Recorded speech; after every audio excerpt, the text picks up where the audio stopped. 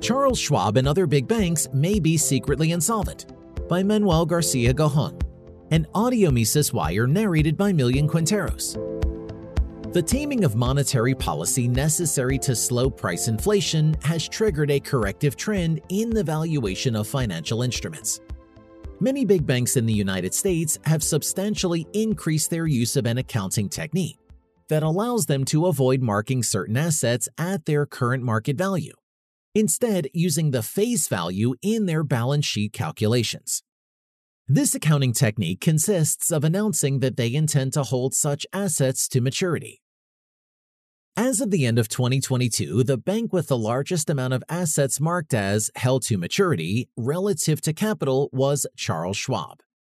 Apart from being structured as a bank, Charles Schwab is a prominent stockbroker and owns TD Ameritrade, another prominent stockbroker. Charles Schwab had over $173 billion in assets marked as held to maturity.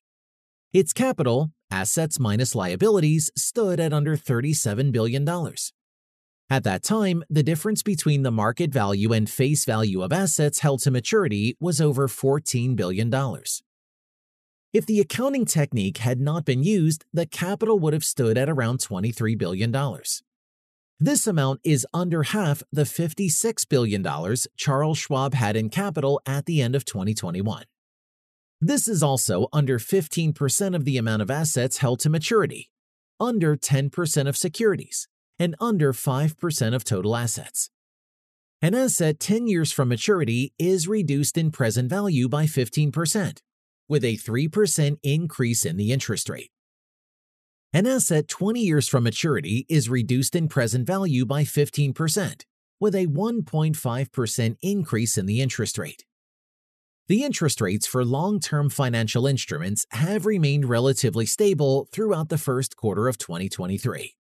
But this may be subject to change as many of the long-term assets of recently failed Silicon Valley Bank and Signature Bank must be sold off for the Federal Deposit Insurance Corporation to replenish its liquidity. The long-term interest rate is also heavily dependent on inflation expectations. As with higher inflation, a higher nominal rate is necessary to obtain the same real rate. It is also important to remember that the U.S. Congress has persisted in not raising the debt ceiling for the government, which is currently projected to not be able to meet all its obligations by August. This could impact the value of treasuries held by the banks. Other banks that may be close to an effective insolvency include the Bank of Hawaii and the Banco Popular de Puerto Rico, BPPR. The Bank of Hawaii's hypothetical shortfall as of the end of 2022 already exceeded 60% of its capital. The BPPR has over double its capital in assets held to maturity. All three banks, Bank of Hawaii, BPPR, and Charles Schwab, have lost between 1/3 and 1/2 of their market capitalization over the last month. It is difficult to say with certainty whether they are indeed secretly close to insolvency, as they may have some form of insurance that could absorb some of the impact from a loss of value in their assets. But if this were the case, it is not clear why they would need to employ this questionable accounting technique so heavily.